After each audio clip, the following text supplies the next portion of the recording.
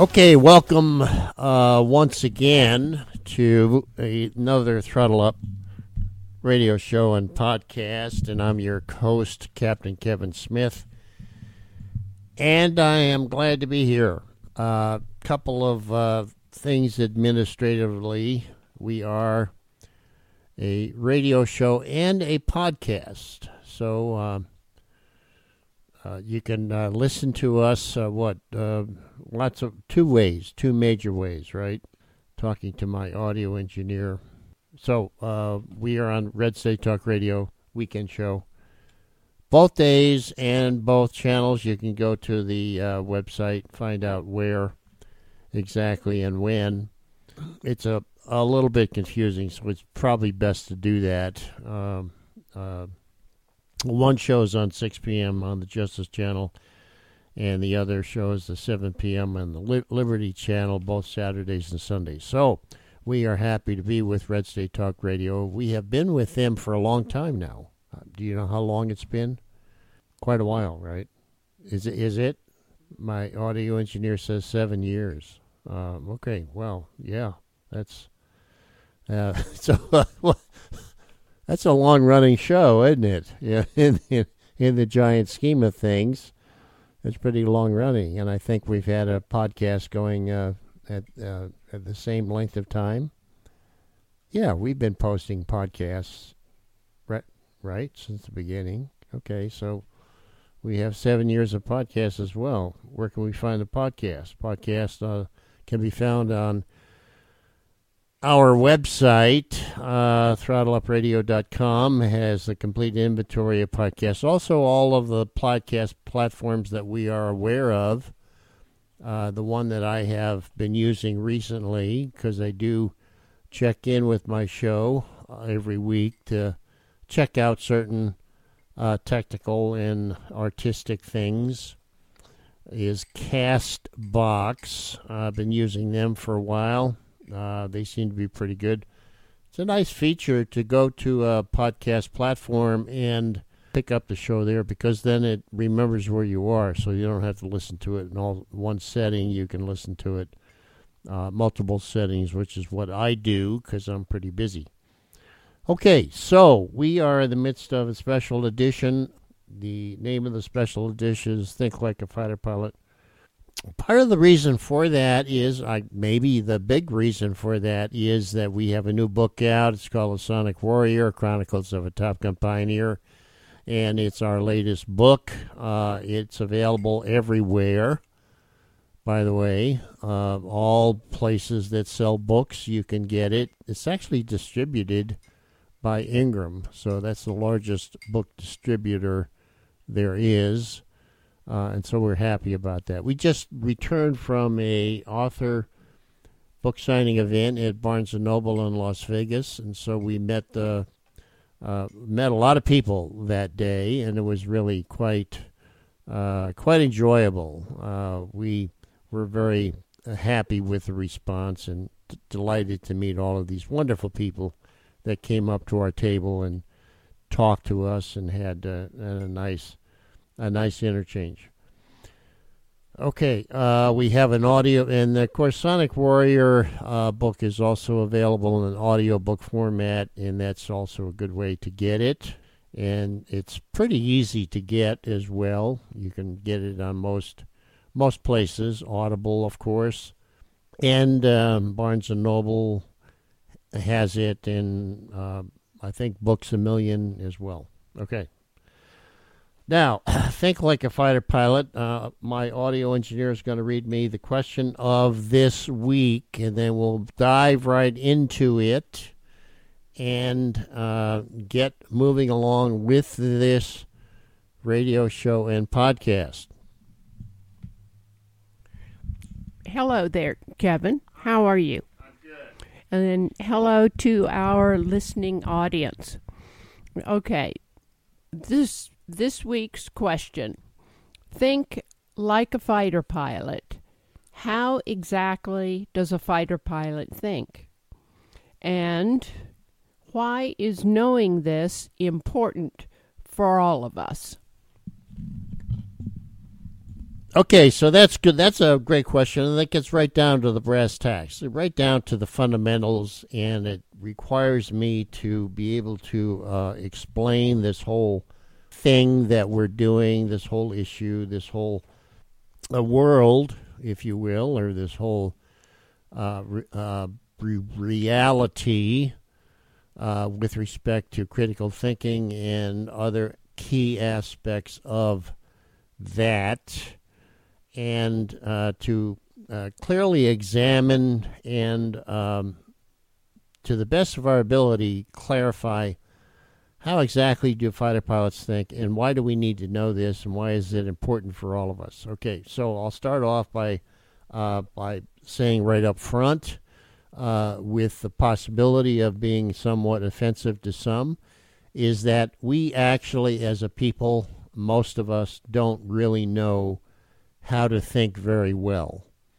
That's pretty clear when you read such key items in some of the professional literature that I have access to. There's kind of a growing unease. There's a lament going on. There is a growing level of concern that a lot of us, even some of the key warfare communities in the military, are taking a long, hard look at our ability to think critically, solve complex problems, and to perform well with respect to modern warfare.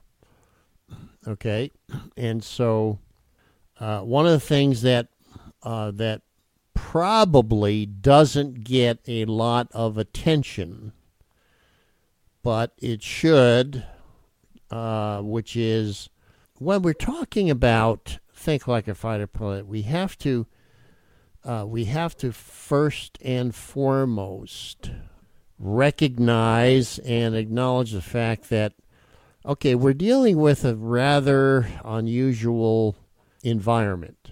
This is not something that is prototypical.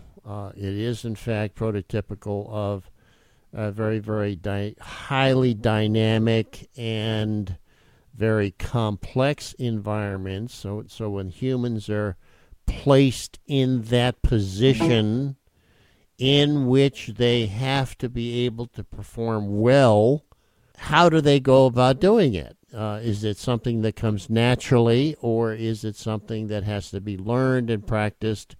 And is it largely unnatural or untypical, if that is such a word? And it is not an easy thing to do, nor is it an easy thing to clarify and to precisely describe what is going on in the environment and precisely identify the key cognitive attributes or the intellectual resources that necessarily need to be brought to bear in order for one to address oneself in a meaningful way such that we can ultimately be successful, right? So what is the end goal here? The end goal here is mission success. What is the activity? The activity is a purposeful activity. I said this a gazillion times, so I know I'm repeating myself, but it's important. The purposeful activity happens to be rather difficult to do. It's not a common activity. It's not something that's done every day. It's not routine. Okay, it is not a routine activity.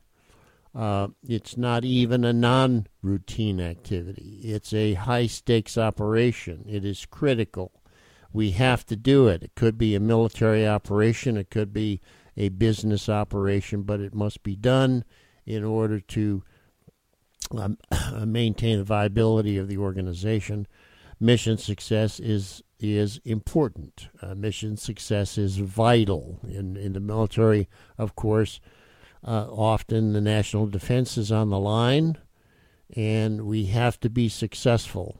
We have to be successful to the point that we will not ever be defeated, and hopefully never lose a battle.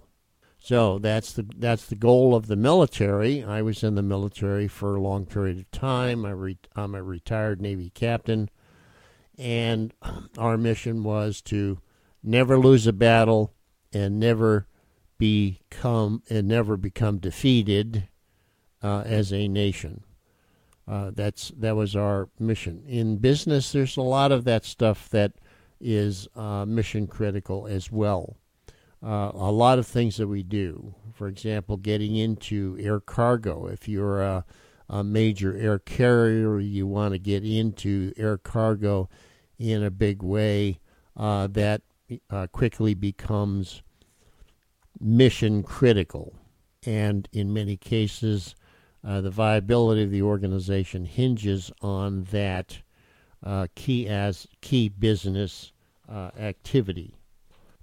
But the most important thing to understand is that we have to clarify, and I'm sorry I'm going back over this again because I've been here before, but I think it bears repeating. We have to first and foremost clarify what exactly is the environment and the situation in which we find ourselves in. All right, let's be very, very clear. Now, as fighter pilots, we have to be very, very careful and very critical when we examine the air combat environment. We have to be very, very specific and very, very accurate in being able to clarify the air combat environment. Okay. That kind of criticality needs to be embraced by everybody now, because we are living in challenging times, whether you like it or not. So we have to be able to do that. First and foremost, we have to be very, very clear and very precise in describing the environment and the situation in which the following items have to be seriously addressed. Number one is incompleteness. If you don't know what that is, then please find out. There is such a thing as incompleteness theorem. You might want to check into that. And is that an option? No, it's not. I'm sorry. It's not an option. This is necessary for us to address that in a understandable way. Incompleteness theorem, I think it was Gödel that came up with this theorem. Incompleteness theorem basically means that the axioms that pertain to a particular discipline cannot be totally utilized to describe the discipline. You have to bring in axioms from a different discipline. So your life has to be multidisciplinary. The way you think has got to be multidisciplinary. If you are a biologist, you have to bring in mathematics. If you are a fighter pilot, you have to bring in the signal detection theory, which is perception, as well as mathematics, as well as geometry, as well as energy management and the energy laws and so forth and so on. So that's the first order of business. Anybody that has a singular discipline is not particularly well equipped to deal with the complexities of today. So go out there and learn from a number of disciplinary areas. The other thing is indeterminism. I'm not sure I'm pronouncing that properly, but it is indeterministic. Is things not deterministic? Can we determine? And the answer is we have to address ourselves to that which cannot be determined exactly. Deterministic is not going to work. Ambiguity. Is ambiguity present in our environment, in our world? Is uncertainty present in our environment, in our world? And then from that, we will continue. But as we are doing this, keep in mind that we are attempting to the best of our ability to clarify our model of reality and to make sure it is as accurate and is as realistic and it is as valid and as true as we can possibly make it. Our model of reality has to be true. It has to be accurate. This flies in the face of most of what's going on today in academia and in a lot of business. We are moving away from things that are actually true and moving into the realm and domain of feelings. Okay. Why do we not want to do that? Because moving into the domain of feelings is not going to get us anywhere. It's just going to raise our level of anxiety. So let's just stop that right now. Let's just stop it in its tracks. All right. So let's remove that. Let's stay objective. Okay. Objective and unemotional for the moment. Are emotions important? Sure, in certain cases, but in some cases you have to be, and in this case you have to be unemotional. You have to stay objective and don't worry about what others think of you. Okay, don't worry about that. That is vital. Okay, number one rule: don't worry what others think, especially about you. Make up your own mind and be your own person. Okay, live your life within your own mind space, and don't worry about what occupies another mind space outside of your consciousness. That's not important at all. Okay. Does this environment that we find ourselves in a fighter pilot's environment, this is true. There is adversity. We are going to or have already encountered adverse conditions. Okay? And we have to be prepared for that. There's a certain kind of thinking process that we employ, that we evoke when adversity prevails. Okay? Is complexity present also in a world of a fighter pilot? It is, and I would say in a lot of places it is. Okay? Medicine has it. Aviation has it, on and on and on. Is complexity a reality? Yes.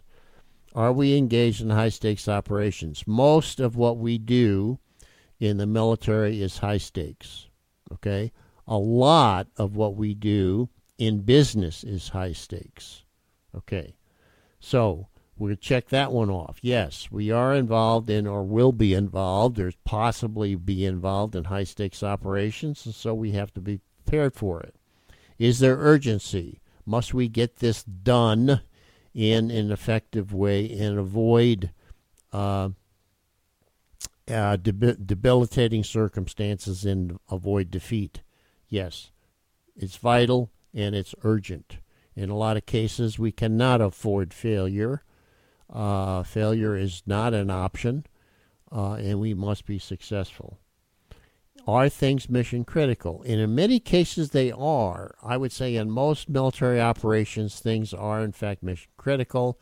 They're not trivial. In a lot of business operations, they are mission critical. I know in aviation, almost everything that we do in the field of aviation, whether it's in military aviation or commercial aviation, things actually are mission critical. across the board. It could be aspects of supply. It could be maintenance. It could be servicing. It could be pilot training. It could be flight attendant training. On and on and on. The list is very, very long.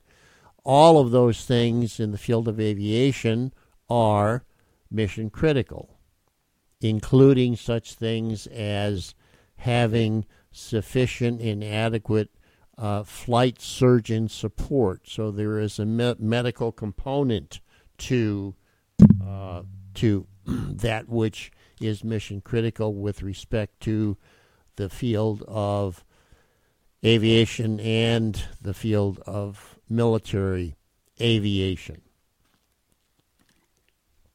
In my business, which when I was a military aviator, I spent a lot of time operating in a aircraft carrier environment, and everything about that operation was mission critical. Every single thing. It was the most intense, most mission critical environment known. There wasn't anything that topped it. That was at the very, very top of the list. Okay, then we construct our model of reality. Be very clear about it. Take a pencil and paper or chalkboard or whatever and create your model of reality. Don't just sort of like, do it by hunch. Be very clear, and this has to be done. Okay, so all of my listeners out there, get a pencil and paper. I use a blank. What do I use? I use a drawing paper, actually. Sketchbook. All right. Artistic sketch paper. It's blank paper that you can get. This thing says it's a sketch diary, which I purchased. Where did I get this? I think I got it from Walmart, actually. That's where I do a lot of my work in these artistic or artist sketch pads. Okay, create our model of reality. What is actual, real, valid, and true? What is the truth out there? What does this reality look like? And where are the players? Where are the agents? Where are the hostiles? Where are the friendlies? In aerial combat, you got to know that. That's vital. Okay. In the world that we live in, we have to know that. Who is hostile and who are the friendly forces?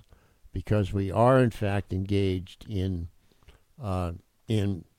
various kinds of information warfare and other societal how can I say that? But battles, if you will. There's a raging battle going on right now concerning what's going on in the grade schools and high schools of this country. The raging battle going on. Okay. So clarify the environment and the situation. And what are the actors? What's going on? What are the agents? What are the players? Another way of saying that.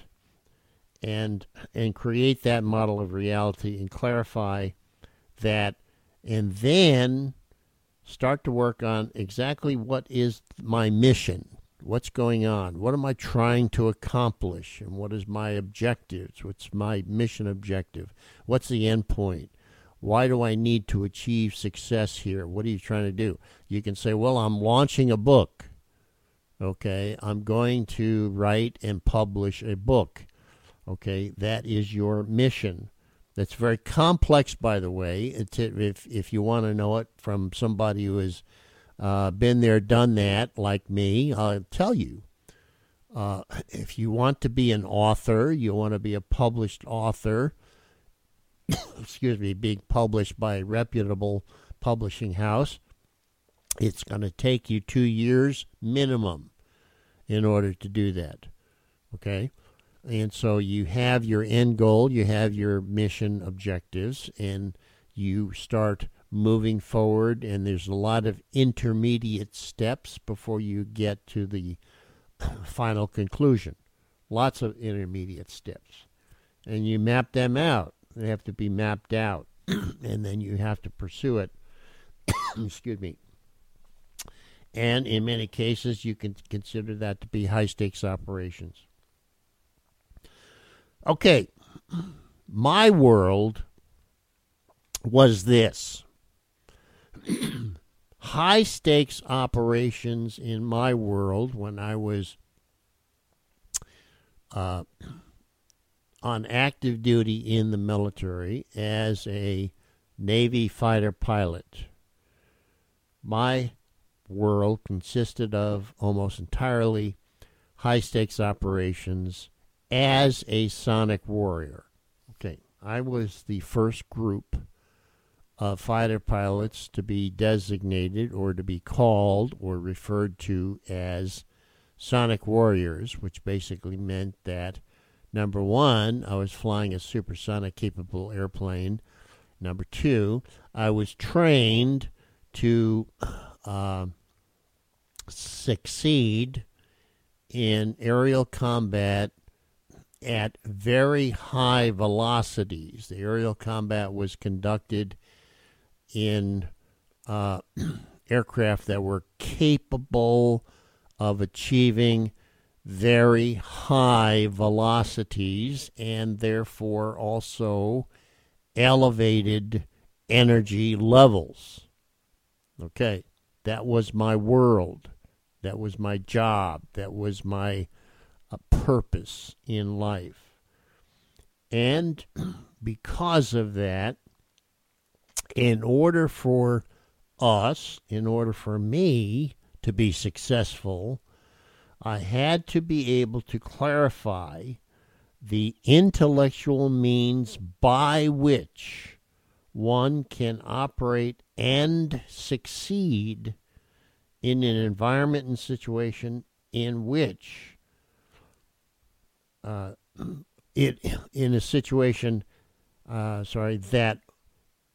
was new. Okay, so this is a brand new environment and situation that had never before been occupied by humans. Okay.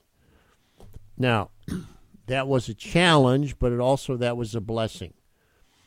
Now, this doesn't make any sense, and I know, but bear with me, because what I'm going to reveal here was the core reason, or the underlying reason, if you will, or the most important reason for our success, which was that we did not have any a priori knowledge when we went into this environment. So as first-generation sonic warriors, we were operating within or in an environment in which it was brand new to human experience. Okay. Therefore, we had to create the knowledge base. The knowledge base did not exist. All right. Why was that good? You say, oh, that was terrible. We had to create the knowledge base. We had to write up all of our flight manuals and NATOPS manuals and stuff like that, and tactics manuals, and we didn't have that, and so we were that was a detriment to our ability to succeed. The reality was that the answer was yes and no. There was some challenges because we didn't have anything to go from or by, but it also prevented one of the most, let's say, detrimental things that have occurred in military and in business operations. What is that? One of the most detrimental things that has ever occurred, it still continues to this day, and I don't understand why, but the whole idea of a procedures manual, okay, is the worst possible thing that you can have in your organization. You say, Kevin, you've lost your mind. You have completely gone bonkers here. You should be heading for an insane asylum because none of this makes any sense. And all big organizations and corporations and military organizations have procedures manuals, and therefore we cannot operate without them. Okay. That's true. All organizations have procedures manuals. Okay. But if you remember, one of the key scenes in the Top Gun Maverick movie is Pete Mitchell comes out, played by Tom Cruise. He comes out into the briefing arena, and he's carrying with him what we call the NATOPS manual. It's kind of a naval aviation term. I'm not sure what the Air Force calls their manual, but NATOPS is an acronym that stands for Naval Air Training and Procedures or something like that. I can't even remember the exact names behind the acronym, but we use NATOPS and used it all the time. So he takes the NATOPS manual, this big, thick manual for the FA-18, and he has it in his hand, and he throws it into the trash bin. Okay? He throws it into the trash bin, and he says, your enemies know what's in here, and I'm not going to teach you what's in here because the enemy already knows it. So I want to be unpredictable. Okay. Now you see where I'm coming from. Okay. Is the NATOPS manual useless? No, it's not. Okay. But to rely on it during the course of a high-stakes operation is, first and foremost, it can be useful, but it's not the primary thing in which we want to address ourselves to. What is the primary thing that we want to address ourselves to? We want to address ourselves to being innovative and creative. Okay? So we want to take, for example, this is the perfect example here. Okay? Now I'm going to get a little bit technical, but bear with me. And I wish I could do this visually as well. We'll probably do that at some point in the future, near future. But the tactics manual that was part of our NATOPS manual when I was a fighter pilot had all of the tactical maneuvers in it. Okay, so that was the tactics manual. It wasn't precisely a procedures manual. It was more of a description of what some of the tactical maneuvers look like or should look like, or what would be an optimum description of the tactical maneuver for this particular situation.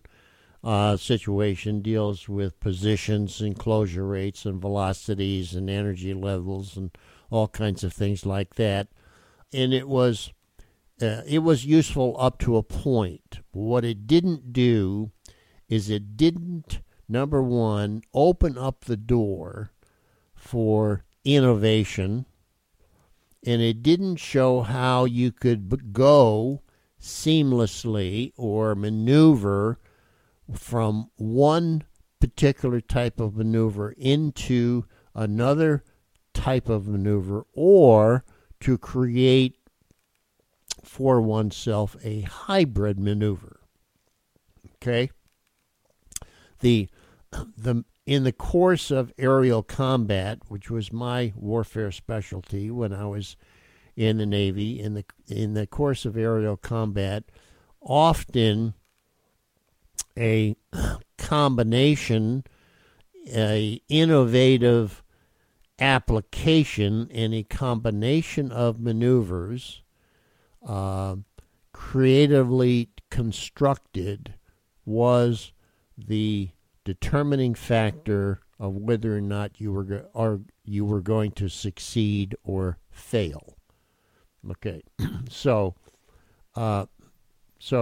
procedures manuals have their place, but they're not the end all and the do all. It's not what we need fundamentally. There is a place for procedures manuals, but it is not critical for mission success. What is? What is the saving room within our mind space for things like innovation and creativity. All right, so we have to be able to think critically, and we have to be able to think creatively. I know I've taken all of that stuff about what needs to be done and put it into a single phrase: creative and critical thinking. Okay, we have to employ creative and critical thinking if we are going to succeed. I have said this many, many, many times, and it needs to be repeated. In fact, it needs to be said every day going forward by all of us. Okay. You've also heard me talk about something that relates to it, but it's describing the exact cognitive orientation and intellectual operation that goes on when we find ourselves in an environment and in a situation that is highly uncertain. It consists of very adverse conditions. There are hostile agents in this environment, and there is no clear pathway that we can see to success. We have to be able to innovate on the fly. We have to be able to create and innovate and think critically in real time. Okay. How do you do that? Okay, so I'm going to come right out and say most people don't know how to do that, and if you ask them to describe it very, very carefully and explicitly, how do you go about thinking critically and creatively under conditions in which complexity and uncertainty prevail? How do you do that exactly? Okay. The normal way that we think, all right. Now, I don't know if this is because we have been taught improperly. I would say that has something to do with it, and maybe that's just part of the human condition that we have to address ourselves to. But in many cases, we have been taught to think in ways that are inappropriate for the environment that we find ourselves in. Okay, what is it? All right, so we can describe the way that we have been taught in our formal education programs up to and including a lot of the training that I received as a member of the military and as a fighter pilot and as a air warfare specialist. We were taught within the context of what I call literal determinism. What does that mean? We were taught to think of things literally. Okay, literally means that exact the literal description of something, okay, the object or event was literally described.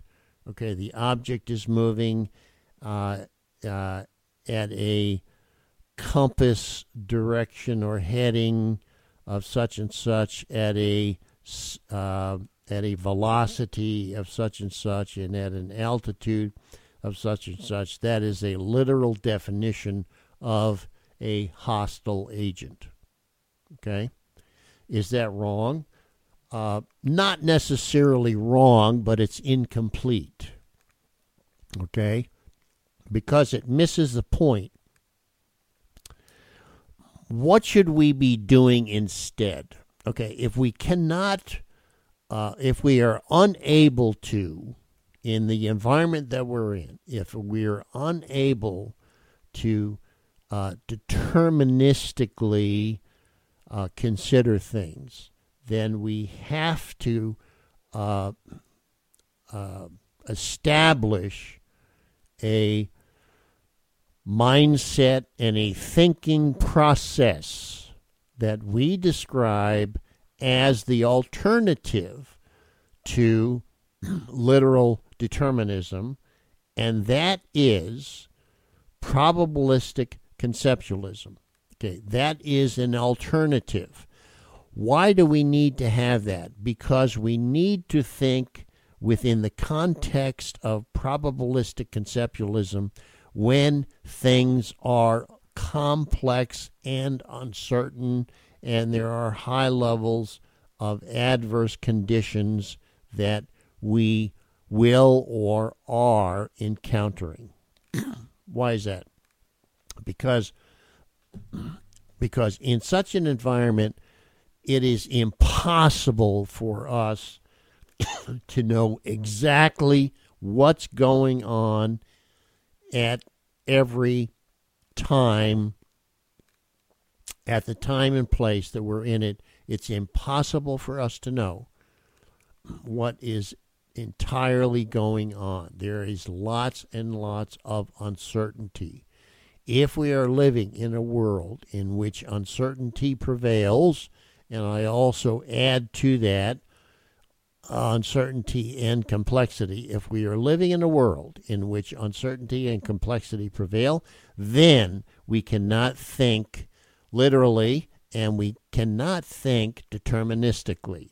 We have to think probabilistically, and we have to establish concepts or create conceptual structures. Another way of saying that is we have to employ conceptualism. We have to create the concepts in which we are going to operate, the conceptual framework in which we are going to operate. Okay, what is the conceptual framework when you are leading a flight into a battle space, an airborne battle space, and you're a flight leader of friendly forces? What is the concept? Okay, the concept is that the wingmen that you have, or the aircraft that are within your flight, and if you're a flight leader, the concept is that they can be employed in a number of ways within the tactical conceptual structure. You have to have the tactical conceptual structure first in order for you to be successful. Okay, that applies across the board. So conceptualism, that has to be the thing that we work on to get better at and to perfect.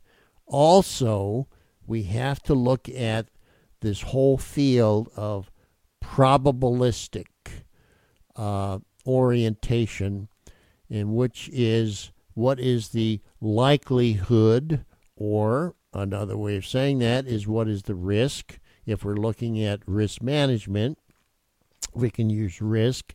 Risk means the same thing as likelihood. Okay, but likelihood is more generic. And we could say that what is the likelihood that I could achieve a position advantage with respect to the airborne enemy forces? What is the likelihood that I could do so?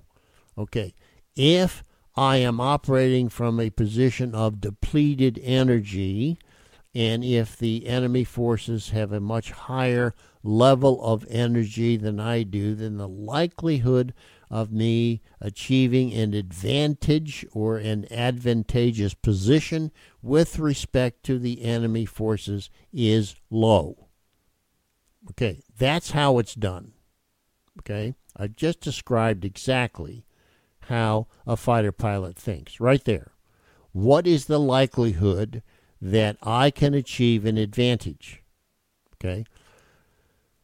My primary mission objectives is number 1, achieve the advantage, number 2, succeed in conflict, and number 3, conserve resources. Those are my primary mission objectives as an air combat aviator. That's those are the superordinate things that I have to deal with. First and foremost is achieve an advantage. I have to be able to do that.